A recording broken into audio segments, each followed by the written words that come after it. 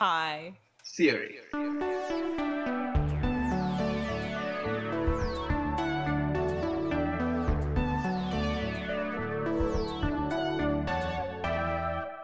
Welcome to High Theory. In this podcast, we get high on the substance of theory. I'm Kim Adams. And I'm Sharonik Basu. We are two tired academics trying to save critique from itself. Today I am speaking with Carl Hart about the legal regulation of drugs. Carl, can I ask you to introduce yourself to our listeners? Sure. I'm Carl Hart. I'm a professor at Columbia University. I'm also an author, and I'm also a parent and a husband. Cool. Thank you so much for coming. Thank you for having me. So, what the heck is the legal regulation of drugs? People can understand it when they think about something like alcohol. We legally regulate alcohol, meaning that there is quality control. We make sure the alcohol that we sell does not have adulterants, things that will be harmful to people. There is a legal age limit, and you have to have a license to sell it and those sort of things. So that's what I mean when I say legal regulation of drugs. My position is that the drugs that people seek, like cocaine, cannabis, MDMA, even an opioid like heroin, should be legally regulated such that the federal government ensures that there's quality control. People are not getting adulterants in their substances.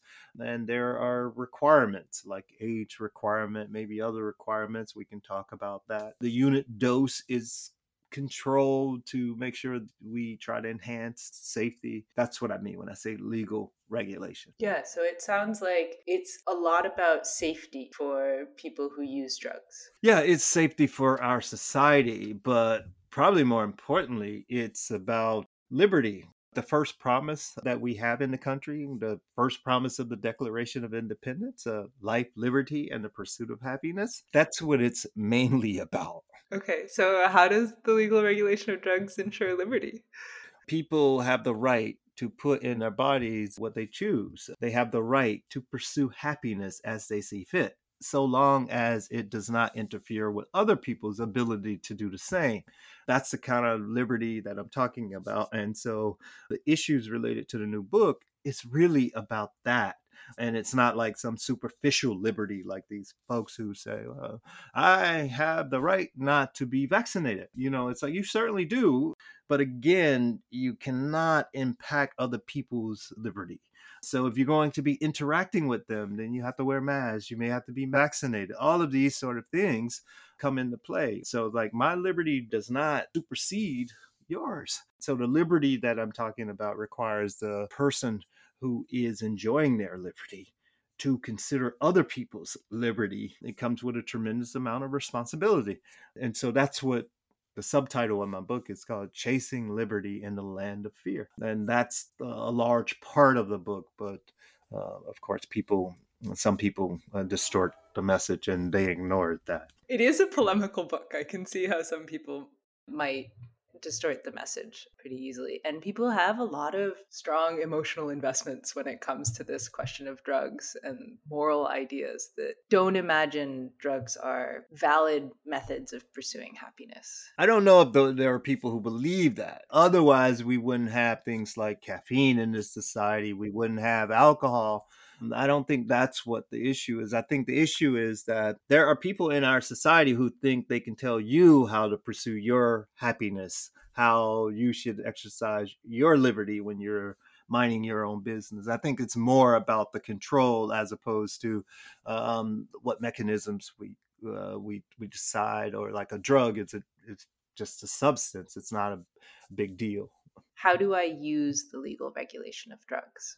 We take a step back. So what we're spending, for example, to control certain drugs in our society. On paper, we say it's $40 billion a year. It's a lot more than that in actuality, but on paper, it's $40 billion a year.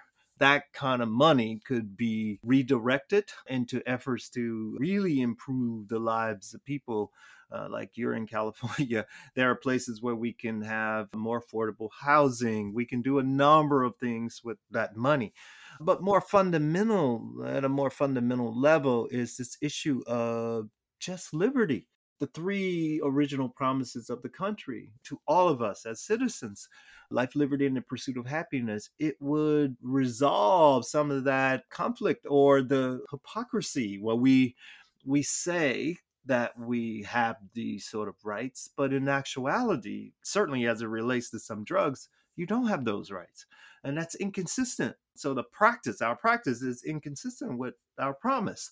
And we would reconcile that. And it's important to reconcile that kind of discordance in a society, particularly when you are educating young people. That's a more fundamental and a more basic level in terms of what this would accomplish. One thing that it would accomplish, it would also accomplish just a more basic and practical level. It will really increase some jobs for people. Think about California and a number of other states that have legally regulated cannabis.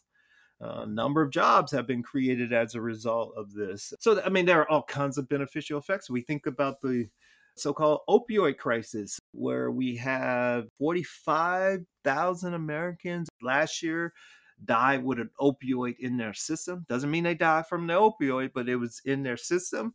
A lot of these folks are dying from adulterated drug, not knowing what they have. All of that goes away. When we prohibited alcohol in this society from 1920 to 1933, tens of thousands of Americans were killed or maimed as a result of adulterated alcohol. That went away when we legally regulated alcohol. I mean, similar sort of thing could happen here.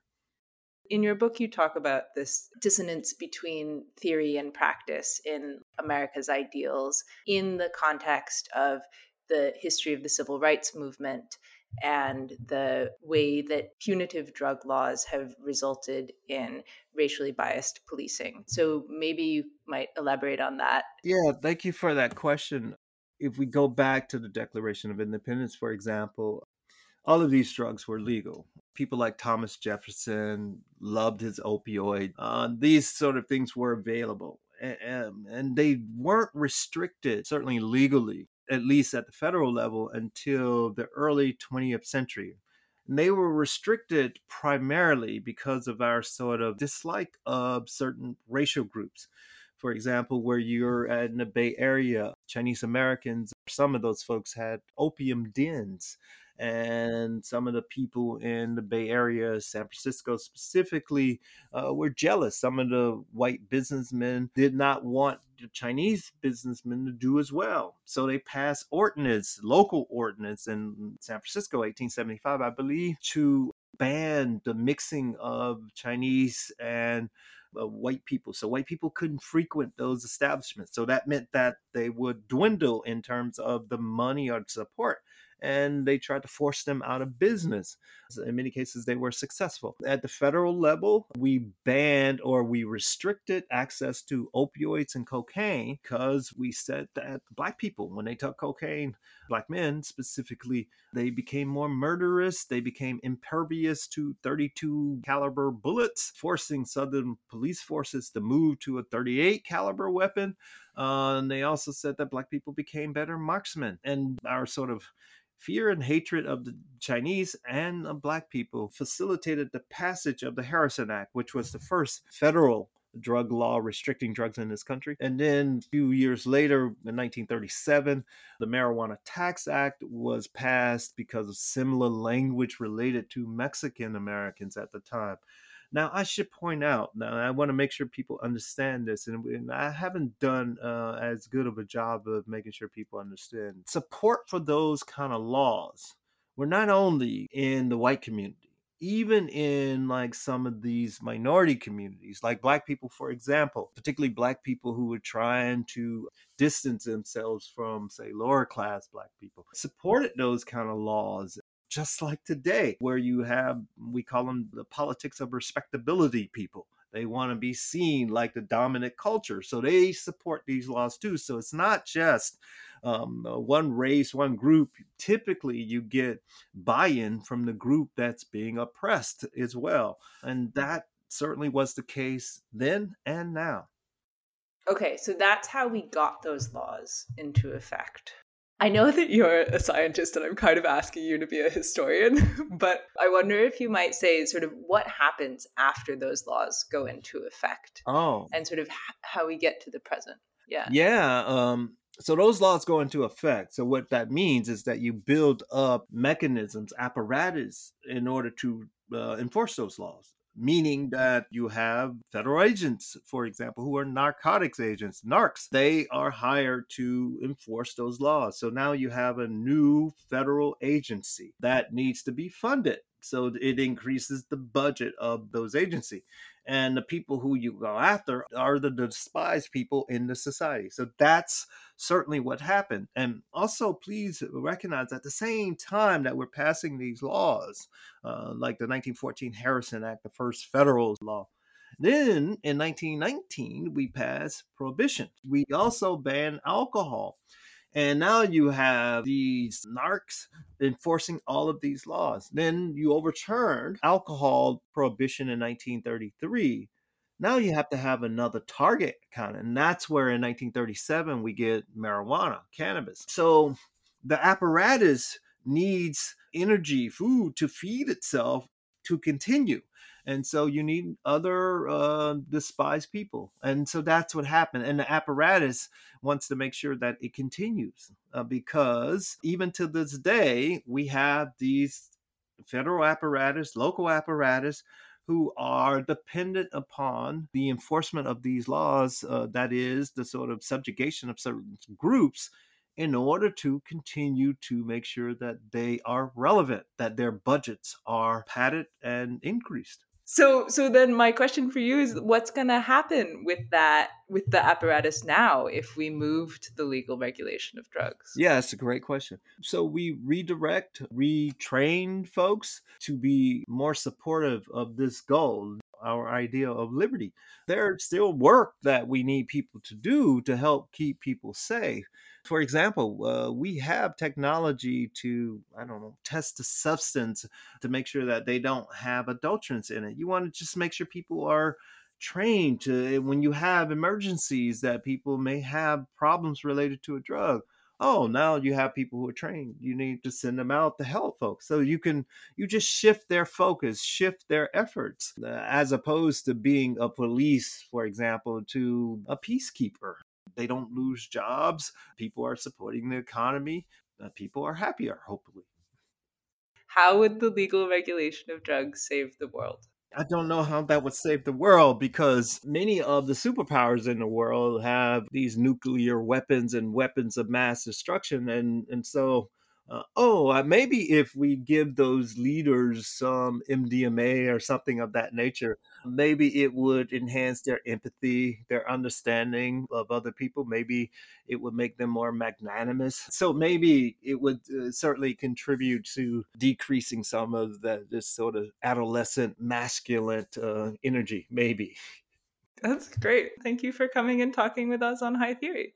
Thank you for having me. It's been such a pleasure, and just good luck and continue to do what you're doing. And thank you for listening to High Theory. If you like our podcast, please review and subscribe on Spotify, iTunes, Patreon, or wherever you get your podcast fix. Sharonik Bosu manages our social media presence. Owen Quinn composes our theme music, and Kim Adams and Sharonik Bosu edit our audio. You can also find us at hightheory.net. We hope you have a highly theoretical day.